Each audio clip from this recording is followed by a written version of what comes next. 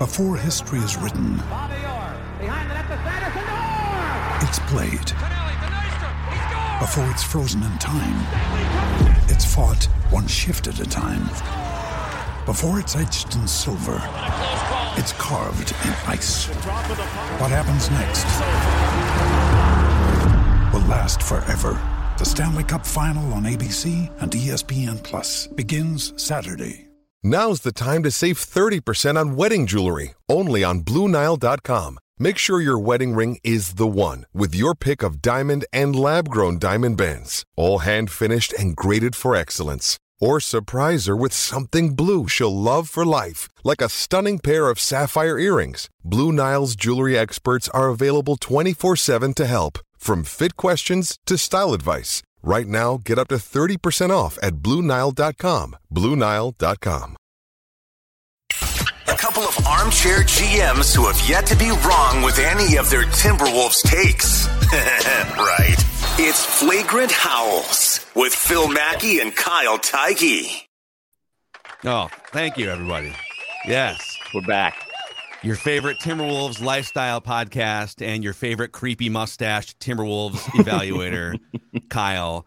You got rid of the safety net 5 o'clock shadow since last time we saw each other, so you're just kind of all out there with the Caterpillar. Yeah, I was telling you before we hit live that I was going to delete it on Sunday. Like, I was ready to be done with it, but then the Vikings won.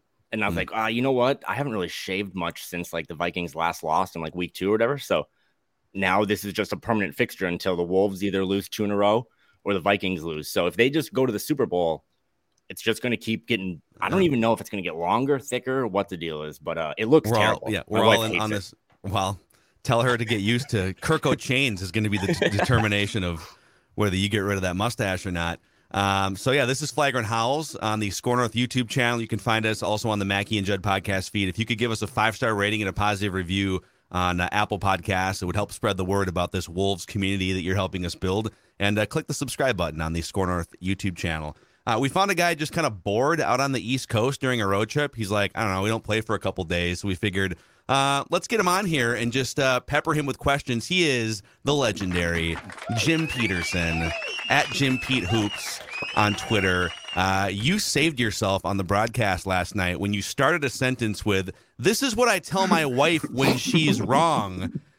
And I was like, Jim, no, walk it back. Walk it back. Yeah. Nice work, sir. Hey, I've got a lot of history with my wife. She watches all the games, and so she loves it when I mention her, both bad and good. So we've got a long history of doing it. So okay, good, good. I want to thank you for not only coming on the pod, but you brought up a topic last night that I don't think any other broadcaster has ever brought up, and that's the idea of microwaves in hotel rooms. I didn't know that was a thing, and I always think about, what do I do with these leftovers? When I'm on the road, I just like subconsciously bring with me to the room, and then I leave them in the fridge. So on behalf of everyone, thanks for like alerting us that that's a real thing. Seriously, I've been doing this for a long time. I've been staying in hotels, on a regular basis since 1984. And so it took me having a conversation with Karl Anthony Towns. We were leaving shoot around in Memphis. And I don't know, for some reason we started talking about that hot chip, and Karl did the hot chip challenge, and he said he ate the whole thing, and he didn't cough or anything. So he said he got it down. He was able to do it and survive. And then it led to I saw Karl when we checked into the hotel the night before, and he had his dad had this 2 big bags of food. And I just assumed they did DoorDash, because we see it a lot at the hotel, right? Guys getting DoorDash all the time.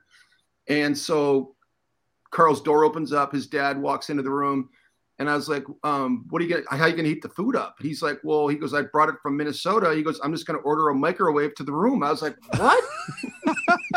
They have microwaves that they can bring to your room? He's like, absolutely. He goes, they'll bring your refrigerator too. What? And because, a lot of these hotels have the refrigerator that's fully stocked, right? So you can't really put anything in it. A lot of times if you take things out, they charge you for just removing it. Right? You got to drink 5 bottles of whiskey just to put your pizza in there. So Karl tells me this. I was like, dude, this is a game changer. You know how many times I've gotten leftovers on the road? I just left it at the restaurant because there's no place to heat it up. This is a game changer. Who would have thought, like, who's the first person to think, there's like usually there's no fridge in my room, there's no microwave in my room, and then that's where the thought process stops. But who's the first person to say, I bet they have a spare one down there somewhere. I'm gonna call the front desk. Just imagine a room full of semi-cleaned microwaves that you're just warming up Philly cheesesteaks in. At least you got a plan. So, but yeah, thanks again for being on. I know you have a couple of days in Philly. Yeah.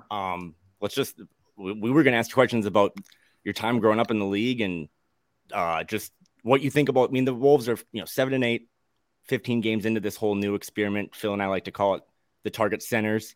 What's been your just kind of overall reaction to the first 15 games of this experiment? I would say, if I didn't say disappointment, I would be lying. I think that I think I'm just being honest. I think that I would be doing our fan base a disservice because I've kind of prided myself on being sort of a taking the temperature of the room and a truth teller. I've never really wanted to sugarcoat things for our fan base. And so obviously, our job is to promote the team, just like, I think we all do. This is what this community is so great, because everybody that sort of follows this team, from John Krasinski to all the beat writers to Dane to you guys, like everybody that covers this team, I think that one of the great things, Britt Robson is sort of the curmudgeon in the room, which you kind of need that energy though, because it's just important to have that guy that is like the professor that kind of keeps it real. But so I was disappointed, because I think we were all expecting kind of like picking up where we left off, but a little better. Like, I think obviously, just talking with the coaching staff and everybody that was involved early on, everybody was kind of preaching, hey, it's going to take time.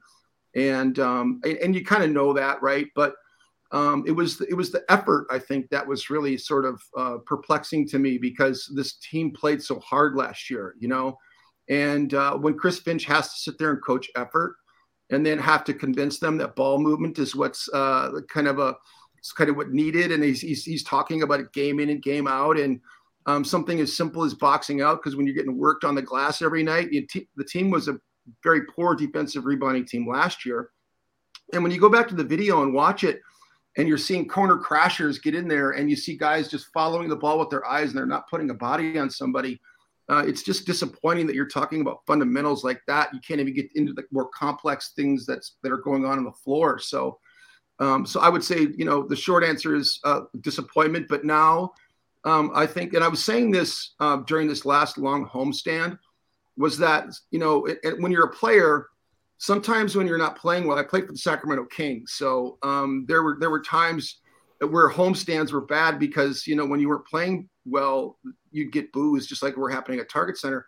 And sometimes the best thing that can happen to a team is to go on the road, because you build chemistry. And the Wolves hadn't played very many road games this year up until that point.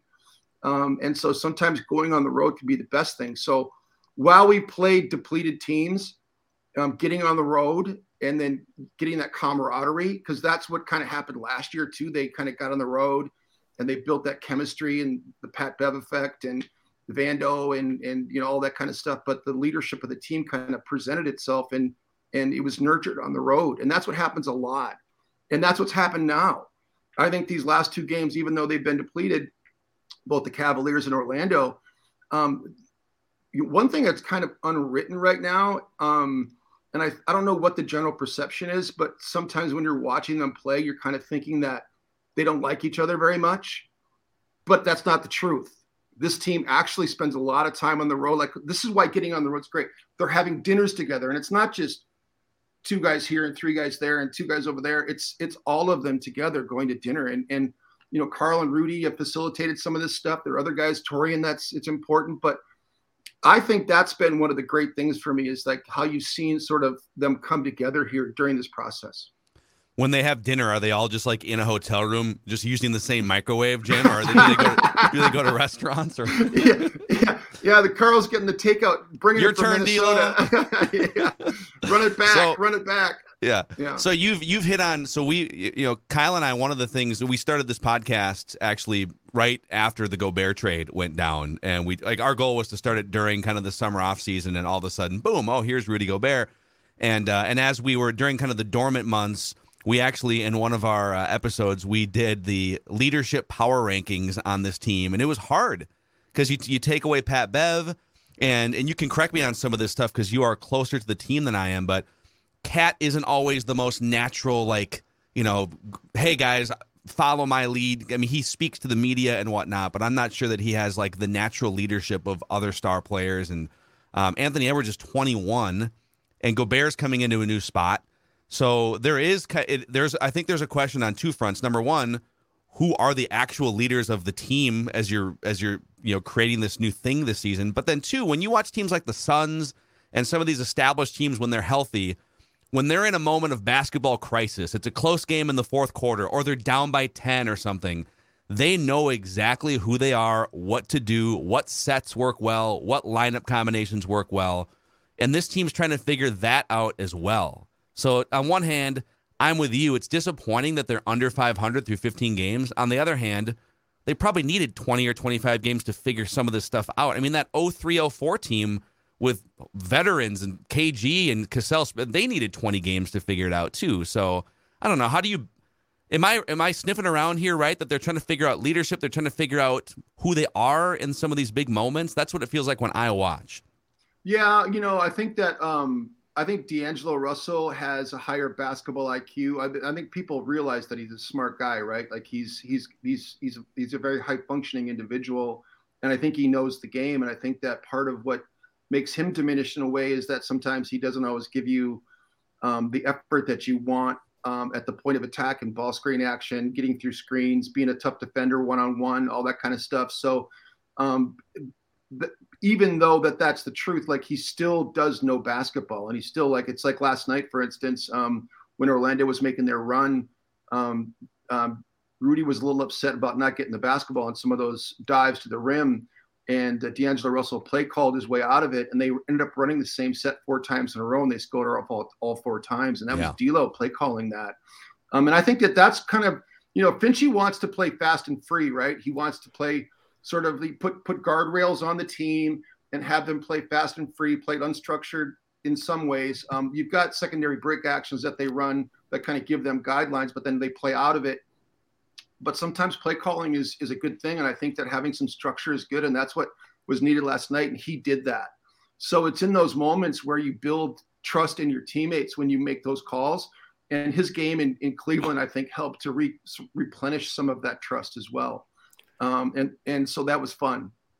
So like you were a big guy in the 80s when you came into the league, and obviously the league was played differently, but there's this idea now, and it happened in Utah too. And that was one of the things that Jazz fans always say when Rudy left, is that, he wanted to be more of a fixture on offense.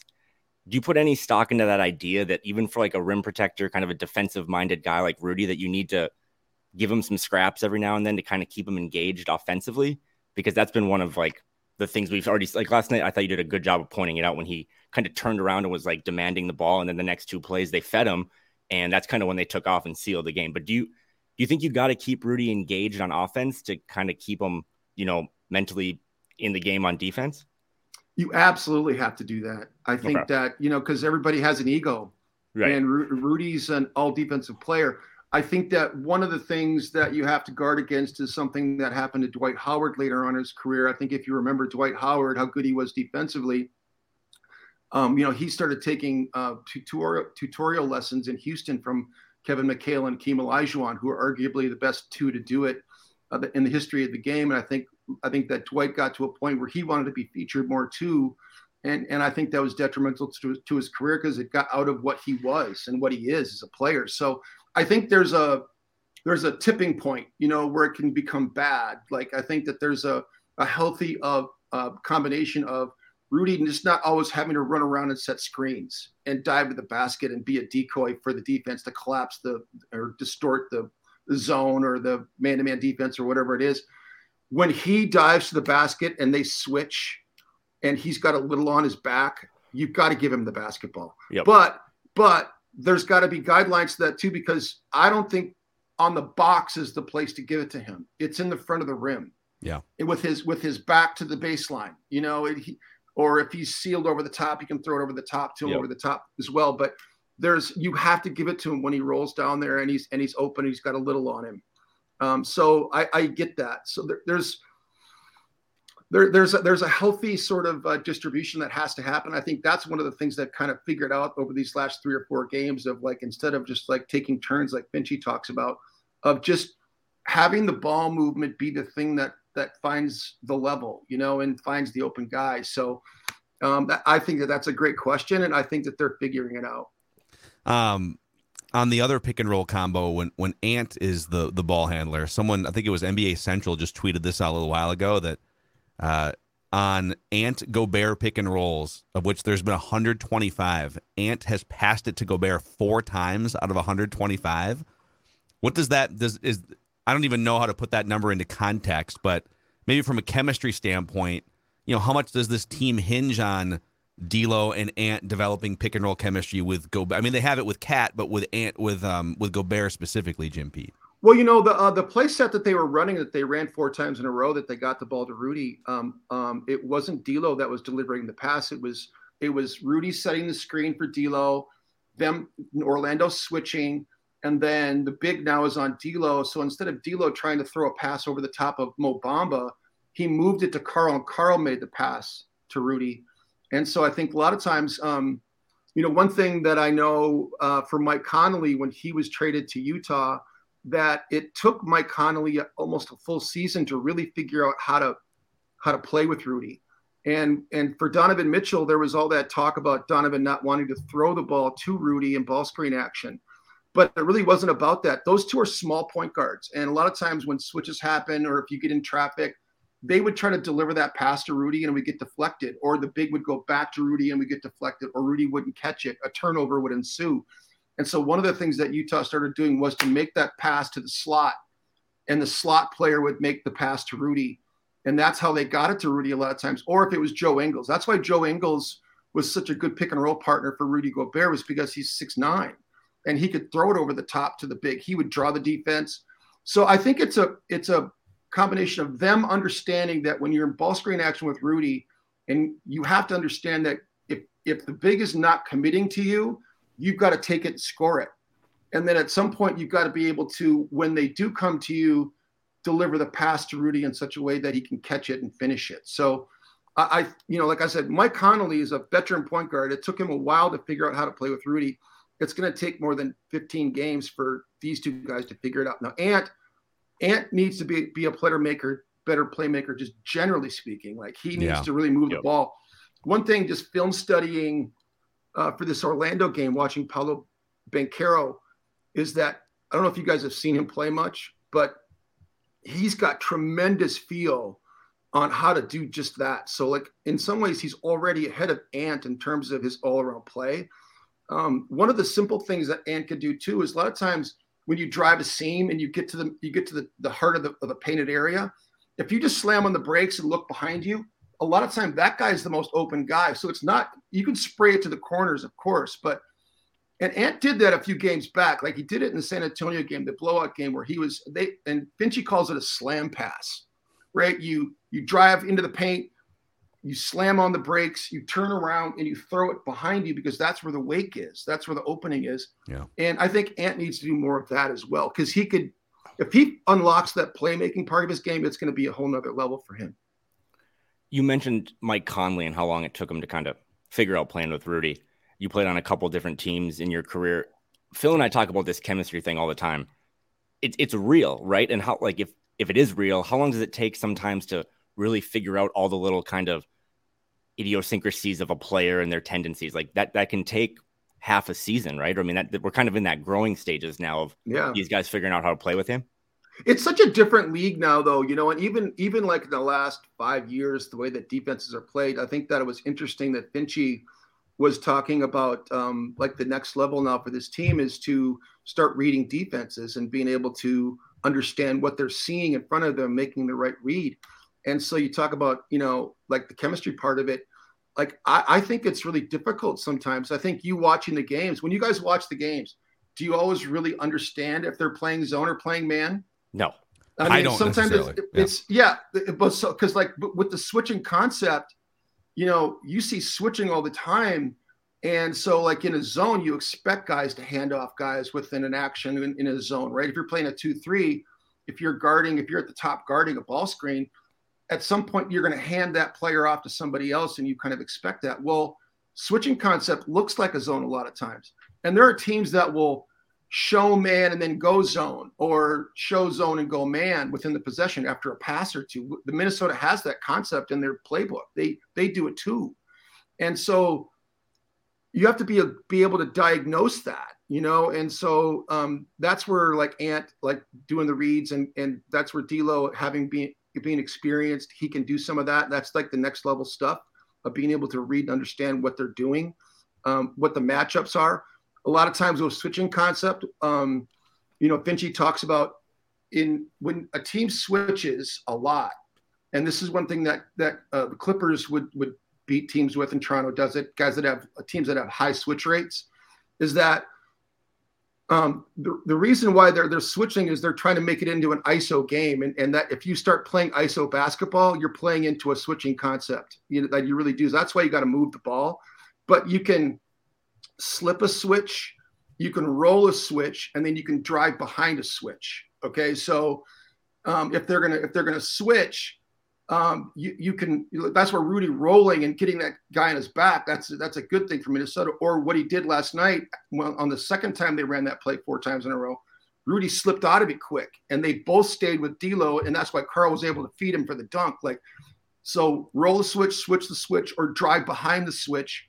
And so that's why Ant was not settling last night. He did a great job of, when they would switch, he would drive behind the switch, and he would get to the rim. And I think that's where I'm seeing like the most growth of them understanding how to play, and then move the ball against the switch too, right? Don't sit there and play ISO ball all the time. That's when it gets stagnant, and that's when it doesn't look good. So I think they're learning, and Finchie is just so good. Like, I just think that he kind of stayed patient. I know that it's probably like doesn't always look that way, but he's such a great teacher, and I've just seen him work, because we're at practice, we're at shoot around, we hear him talking, we hear the coaches talking, and they're driving home these lessons, man. It's just a matter of whether these guys get it up into their brains and start facilitating. Yeah, well, and I mean, you talk about patience. You know, they've 15 games in, and he's run the same line. He has not deviated from the starting lineup. Yeah. If it was up to Kyle and I just overreacting after like 5 minutes, like, okay, D'Lo never plays again after the bad stretch. You look at some of the J-Mac lineup combinations. It's just like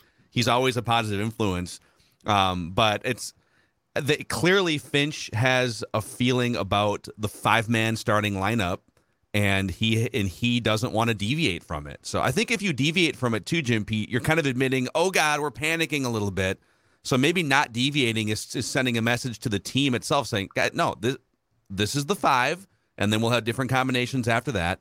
What are give us your thoughts on some of the different combinations that you like, some of the things that you think could work going forward? Who's got chemistry, and who would you look to double down on going forward? I really like J-Mac on the floor. I think that, there was a time, if you go back and look at lineup combinations with D'Angelo Russell too, there was a time where Ant and Cat couldn't play on the floor without D'Lo. And so there are situations where I think J-Mac is just I think everybody, since he's been brought up, and he went through the Iowa Wolves thing, and they kind of nurtured him down there. And when he would come up, everybody loved playing with J-Mac, so I think any kind of lineup with J-Mac in it is a good thing for me. I just have so much respect for his game and how he comes to play, whether he plays or doesn't play. He always comes in ready to play. And I think guys like it because he plays with the way he breezes up the floor. Like, he just gets the ball up the floor so quickly, either with the pass or with his dribble. He plays at great pace. He's not selfish. And he's one of those point guards that I think can still be incredibly successful running your offense, even though he can't shoot. Yeah. And so like that's very rare, by the way, of being able to do that, because a lot of times if they just go under on him all the time, that used to be Ricky Rubio's problem, right? Like, Ricky was such a master running an offense, but teams would go under on him all the time on ball screen actions, that sometimes Ricky would be a detriment to your offense against elite level teams. But J-Mac he just got that way of getting it back on the other end too. Like, he creates possessions for you. He's hard to play against. Like, he gets through screens in such a way that keeps your defense connected. So I like the way he plays with Ant. I think that the challenge for Finchie, and he was talking about this, is that he needs to get offense around Rudy and defense around Cat. So to the degree that you can have lineup combinations that kind of do that, I think that's a good thing. Anthony Edwards and D'Lo split have been good. Like it's been good for Anthony Edwards anyway, getting those two split up. But like I say, like there was a time last year where Ant and Cat couldn't play together without D'Lo. So I don't know. It's a work in progress, but I really do think that that Towns and Gobert are figuring it out together. I still want to go back to that lineup. And one thing that's kind of been disappointing for me, because I'm such a big fan of his, because I bought Jalen Noel stock early on. Like I was a fan of his when Gerson drafted him in the second round, just doing draft prep that year. I went to a lot of Washington games and watched Matisse Thybulle. I went there for Matisse Thybulle, but I was like, holy cow, Jalen Noel is like really good. And then you realize he's the Pac-12 player of the year. And so I was pretty excited when we picked him up. But like his 3-point shooting needs to become more consistent. I think that's one thing we saw last night from Anthony Edwards when he started talking about like what is the next frontier for this team is like consistency, right? And that means everybody. And that means someone like Jalen Noel, if that sort of hybrid lineup that Finchy threw out there in Oklahoma City, where it was Ant, J-Mac, Noel, Taurean Prince, and Naz Reid. That lineup was kind of a breath of fresh air. The way they moved the basketball was kind of like that COVID period last year when everybody had COVID and that second and third unit. Yep. They kind of taught that team how to play basketball, right? How to move the ball. So any team, and so Kyle Anderson is the other guy that I think now like Finchy had Kyle and J-Mac on the floor at the same time, like with Carl, and I thought that was great with Anthony Edwards as well. So Kyle's he's always been a favorite of mine, even going back to when he was in high school. When you play for Bob Hurley and you have that sort of pedigree, and then you go to UCLA and he's got that 6'9" frame, and he's a point guard that can handle, and he's such a smart player. He's got some defensive deficiencies, but you talk about leadership, Phil. I think he's another guy that, while he's a new player, I think his personality type, I think you saw a little edge to him last night in Orlando. I think he's got a high basketball IQ and an edge. I think he's just kind of biding his time, but I think he's that guy that can also be, hey, I've been there. I've been to the playoffs. I've been a high-level basketball player for a long time. I think he's a guy that can also be a shepherd out there and lead these guys a little bit himself. This is great, man. I feel like we could do this for like 2 hours right now, but we'll do it again sometime. Maybe we'll do it in the PNW when you guys come to Portland in like a month. Kyle and I talked about that. Kyle's house or something. Well, Kyle and I are going to go play golf in Portland. Yeah, we got a Sunday tea time. We got to get some weather though, man. We got to get some good weather coming. So give us good vibes up there, Kyle. It was I golfed on Friday and it was like 55, and it as long as it stays dry, right? Maybe bring a extra pair of pants in case it rains, but we do got to ask you before we let you go, because speaking of chemistry, earlier this season we had Michael Grady on. You're a new teammate. We loved him. We thought he was great. He has a lot of energy. He also has kind of a chip on his shoulder. Phil, you remember that, right? When he was talking about kind of why not us? Like why can't the Timberwolves be up there with the top teams in the league? So what's it been like working with Grady? And how has it been developing a chemistry with him?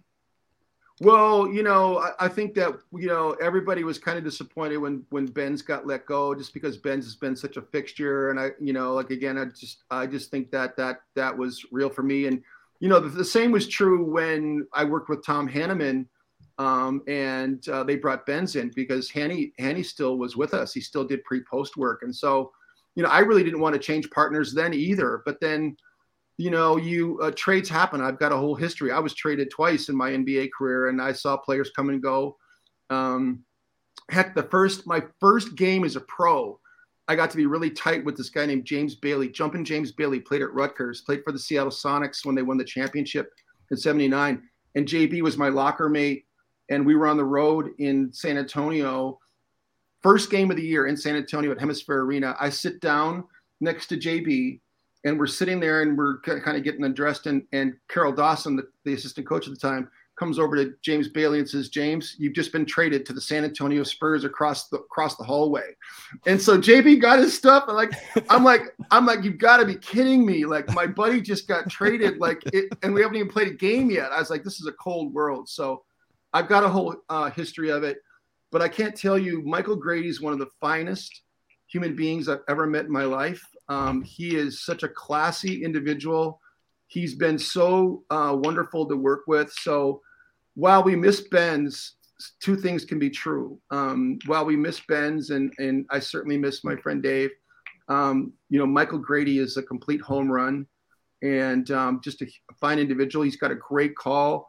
I'm always blown away with when you build chemistry with somebody. It's been a pleasure to get to know him, and I'm really lucky to be able to work with such great people night in and night out. Love it, man. Love it. By the way, we may want so Tom Crean is available. We've already cleared a seat on the charter for him to come with us. Can he just kind of hang out and make all these trips until he, Yeah, it was great last night, man. How great was Katie last night interviewing him though? So too. Good. That was awesome. Yeah, she just did a great job. And she, by the way, we all also lost Marnie on our traveling team too. So that's another teammate that's kind of new. Like Katie, we know Katie, she's been around for a little while, but she's also had to fill some pretty large shoes too, by the way, because Marnie Gellner is pretty tough to replace. But no, she did a great job with Tom Crean, and it was really fun to hear a different perspective, right? Kind of heard stuff about Ant you haven't really heard before and didn't know, some of those phone calls and texts that he's getting from Tom Crean. We just need more of that. We need more reminders for Ant on game day. Yes. We should just find like 10 fixtures. Tom Crean, there's a new person every game. Hey, dude, go drop 30, pass the ball, etc. Jim Pete, great catching up with you, man. Thank you too. Thanks. Love Phil. you on the broadcast. Thanks, buddy. We'll see you again soon. All right. Yeah. Hey, thanks for texting me last night, Kyle. I enjoyed being on with you guys. Enjoy your bring your clubs next month. Okay. All right. Jim Peterson from Bally Sports North, 25 years, man. It's one of the absolute legend. One of the best in the business. I've said this before. I'm from North Dakota, but I feel like I can speak for Minnesota sports since we didn't really have anything to look forward to in North Dakota. But is Jim Peterson? Because I knew all this stuff before, but I was prepping a little bit today. Is he on like the Mount Rushmore of Minnesota basketball? He was an excellent young player. Mr. Basketball in 1980. I think he was the state's first McDonald's All-American. Boy, that might be right. I mean, he was an incredible young player before you and I were born. But right, yes. 4 years with the Gophers. Played alongside Hakeem. I didn't know this. I don't know if you knew this. I knew he was drafted with Hakeem Olajuwon because they were teammates back in, I think it was 84. He was 51st overall. They used to do a 10 rounds of the draft. Did you know that he was in the same draft also as Michael Jordan and Charles Barkley? Yeah. Yes. There was a pretty loaded draft class in that one. But yeah, I mean, he played in the NBA Finals in 85, 86. And I was just thinking, like, man, he kind of epitomizes. He's been with this team doing TV stuff since 2003. He did radio before. So he is, him and Jeff Muniche are kind of like the two. No offense to A-Rod and Laurie, but like they're like the two real owners of this team. Like they go back. Yeah, they go back to the early 90s with this team, or mid 90s for Jim Pete. That's the Mount Rushmore of Minnesota basketball is. We'd have to almost narrow it to like you have to be more specific, like born in Minnesota. Yep. Or at the very least went to high school in Minnesota or college at the University of Minnesota or something. I mean, Trent Tucker. Yep. Tyus is in the mix. Trent Tucker's in the mix. I mean, Kevin McHale. We should save this for deal. I was just thinking, I was like, man, next August or whatever. yeah. When we run out of when our leadership power rankings melt, we'll have to do this. But I've always been a big fan of him. He actually kind of got me into. I interned with the Lynx back in the day when I was in college. And Jim was assistant coaching for Cheryl Reeve and the Lynx back when they were winning titles every other year. But he kind of got me into covering basketball by connecting me with the late great Tim Allen. He used to be the site manager at Canis. So there's not two bigger fans of Jim Pete than you and I. That's awesome, man. And he said it last night when we were swapping texts. Like we'll get him back on the pod this season. But I just thought it was a good time. The vibes are high.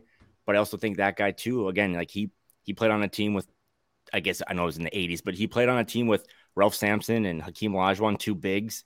He kind of gets it. And it's funny because the vibes are good today, Phil, after, they thoroughly dismantled the Magic last night, but still a lot of talk about, does this team like each other? Can they fit together? And I think Jim provides, he's on the plane with them, right? Like he's in the hotel with them. So a cool perspective of someone that's kind of boots on the ground. But yeah, Jim Pete, local legend. Yeah, we'll get him. We'll get him again at some point. He's always willing. He's an awesome guy. He's super busy, so he's not always available. But before we go and dive into the comment section and get to some other things here on Flagrant Howls, a shout out to our friends over at Federated Mutual Insurance Company. So they are an official partner of the Minnesota Timberwolves and an official partner of Flagrant Howls and Score North.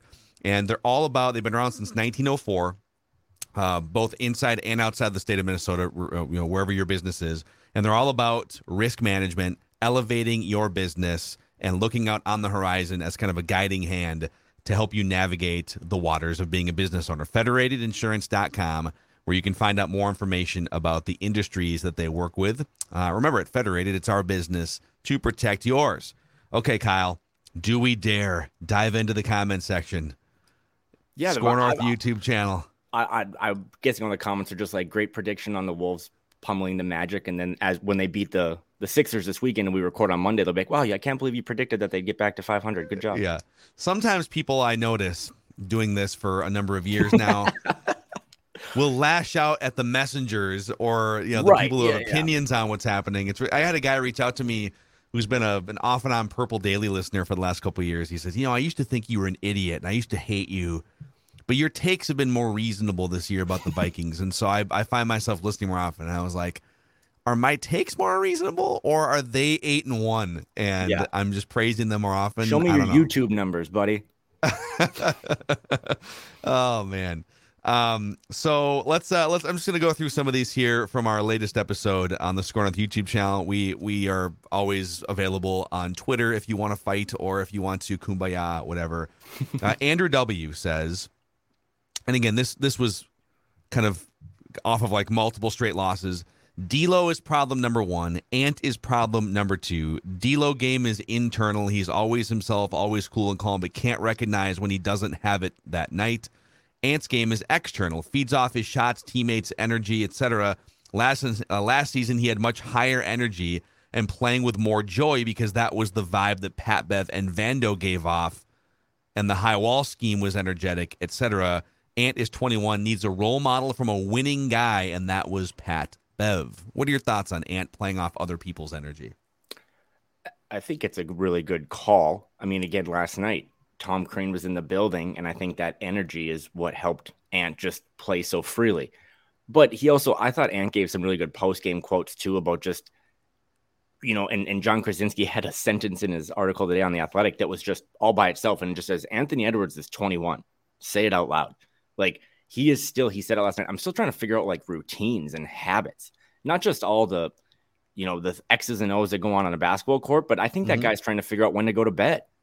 As stupid as that sounds, like he's still trying to take care of his body a little more with nutrition and how do I get up for these, back to second game of a back-to-back and stuff. And I think it's just, this is all part of, I think Jim provided a really good example, and you kind of hear this when you talk to people of the team. The vibes are never as low as you think they are, even when you're getting pummeled at home and people are booing you.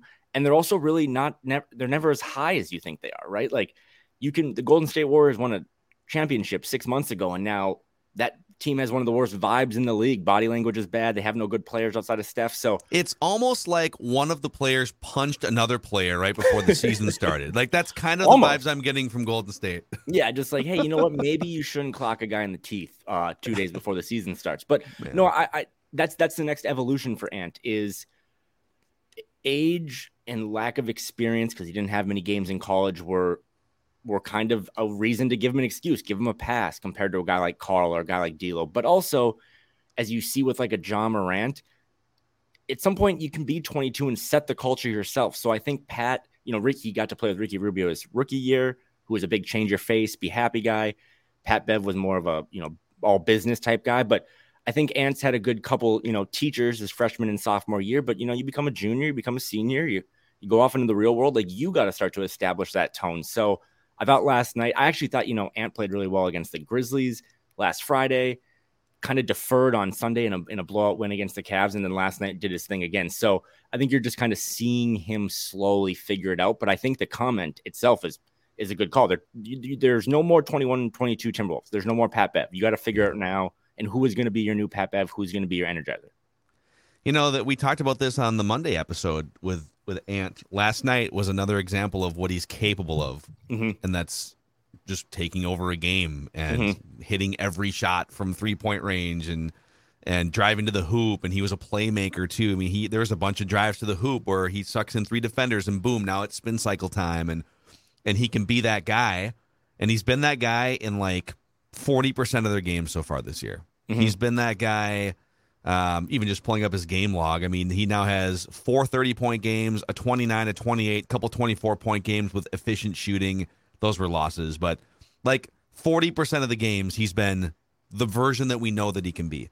Right. It's the other nights. When your shot's not going in, when when Tom Crean's not there, when the external energy is weird or something, how do you still make a huge impact on the game? And that's the biggest thing he's still trying to figure out. And it's the biggest thing that prevents a really good player or an all-star player from being more of a transcendent franchise carrying type player. And I will always say that he has all the tools, right? I think he has the mental makeup. He has the physical tools. I will always say, though, that he and everyone else in that 2020 draft class, it was just such a weird time to be drafted to professional basketball. It was COVID. There's no summer league.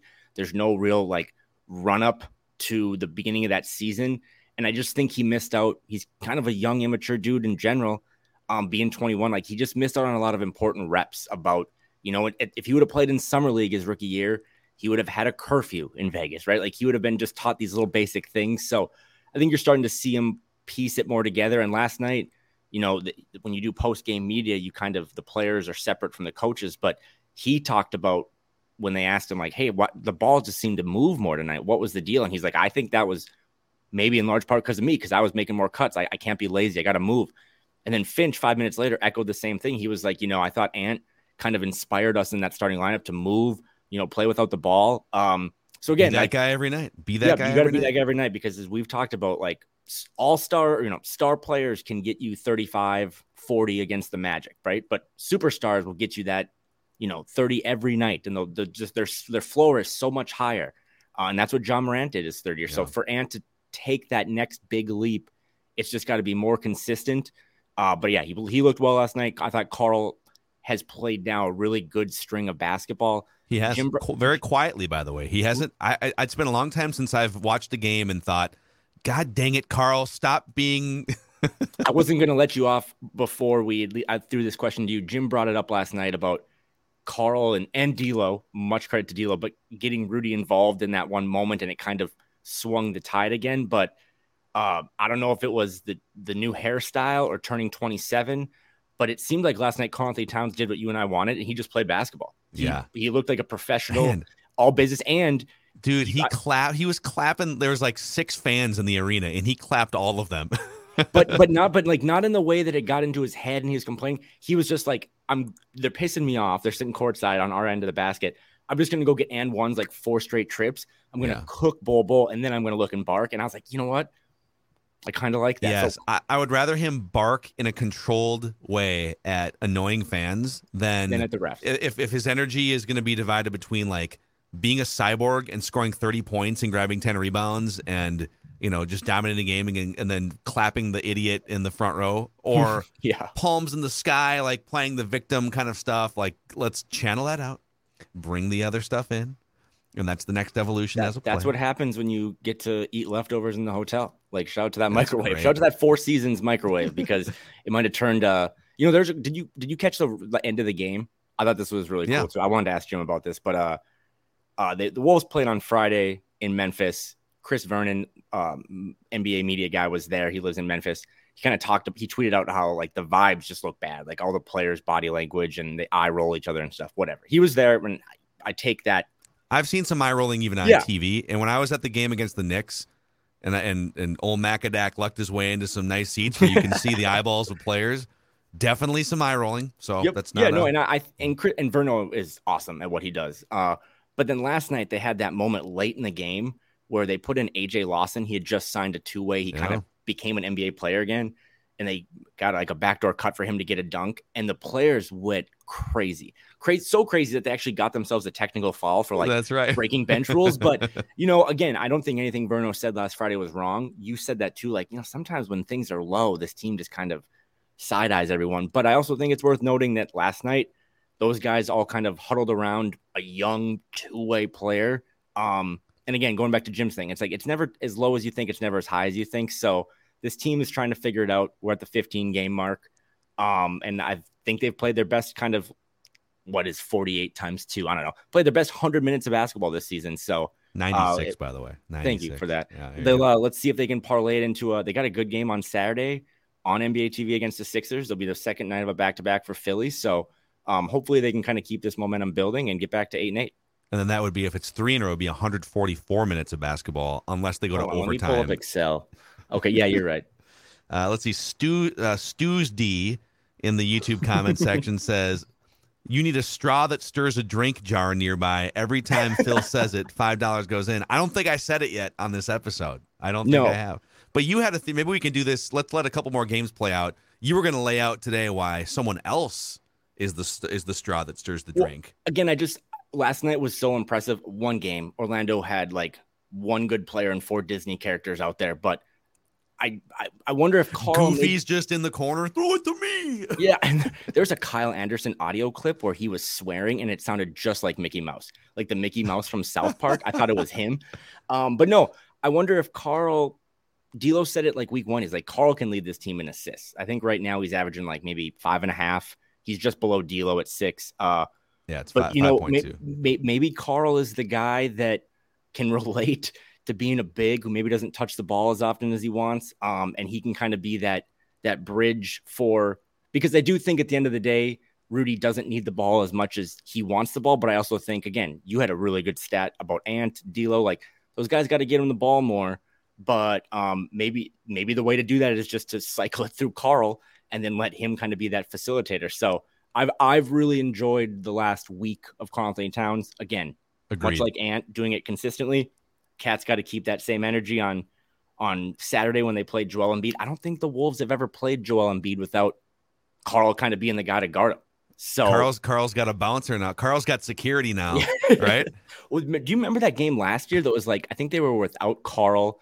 They had just gotten pummeled in Charlotte, and then they went into Philly. And it was like that double overtime win, and D'Lo they brought Embiid back from his and D'Lo's like, they thought that'd be sweet to bring him back or whatever. So there will be some storylines for that Saturday night game, but I do wonder now if D'Lo's still been really good this week, but Carl might be the get ready to drink, but Carl might be the straw that stirs the drink here because he just is a good facilitator, good teammate.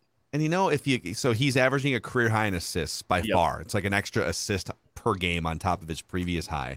His rebounds are down a little bit, but he's still averaging 9. His 3-point shot is actually at the lowest percentage since his rookie year. So he's at 37% right now. Likely will go up to 40% at some point this season. So he hasn't fully clicked on that yet. And so he's averaging 21, 9, and 5.5. And let's assume the points go up a little bit because he's going to be making some more threes. Let's say he becomes like a 23, 9 or 10 rebounds, 5 assists. If that's the version of Carl that you're getting, and you're getting a guy that's more involved in the passing game and distributing and stuff, like that's a huge win. If that's the guy that he is now, and we're tapping into some Carl passing and playmaking, that's a nice side effect for. Now it has to work within the context of a winning team and winning lineup combinations and stuff. But it's an interesting development is his passing resulting in other people getting baskets.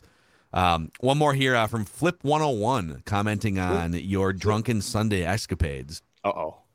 Is this my dad's burner? All things considered, Kyle, you're not drinking enough water. Buddy, right here. Or is that gin? Is that gin or water? Nope, that's H2O. But no, okay, I did need to mix in Liquid IVs. Liquid IV management, if you're out there listening, we'd love you to sponsor the pod as well. But Liquid IVs are always a good way to get back in the game. Just mix that in, shaker bottle, you're back. Ready to rock and roll. So, all right, well, there's your Flagrant House fix for this Thursday here. Appreciate Jim Peterson coming on the show and talking basketball. He went deep dive there, man, on some basketball X's and O's. Like, he's talking about the 3 different things you can do against switching defenses, and like, man, guys, when he asked, it was a great answer, I think, by me. But when he was like, "Do you guys always know what kind of defense the other team is in or the Wolves are in?" I'm just like, I have no idea. I just kind of wait for you to tell me. But I mean, because do you guys really know what you're watching when you watch basketball? No, honestly, like Jim, that's why I'm texting you during the game. It's like, what was that high wall? What's going on? But no, he is. I know he took it pretty hard when Ben's kind of didn't get re-signed or whatever. But they were, he is known around the league as like, not only does he, as he started the whole podcast off, the first thing he said was, I was like, well, what do you think about this 15 games? And he's like, I've been disappointed. He doesn't hold back. I love it. He also just brings a ton of knowledge. I learned something new every night. So yeah, he's been great. I do want to ask him just like deep stories about being in the league. He still, I know, talks to Kevin McHale a lot. So at some point we got to get him back on and just be like, hey, give us all your best Kevin Garnett, Kevin McHale stories. But yeah, he educates us every night, and that's what you want from your analysis, right? Like, you want him to obviously maybe kind of cheer for the team when things are good, but when they're not good, he's not afraid he doesn't hold punches. Yes. A freaking men. So thank you to everyone for, we're like almost 4 months into Flagrant Howls here, something like that.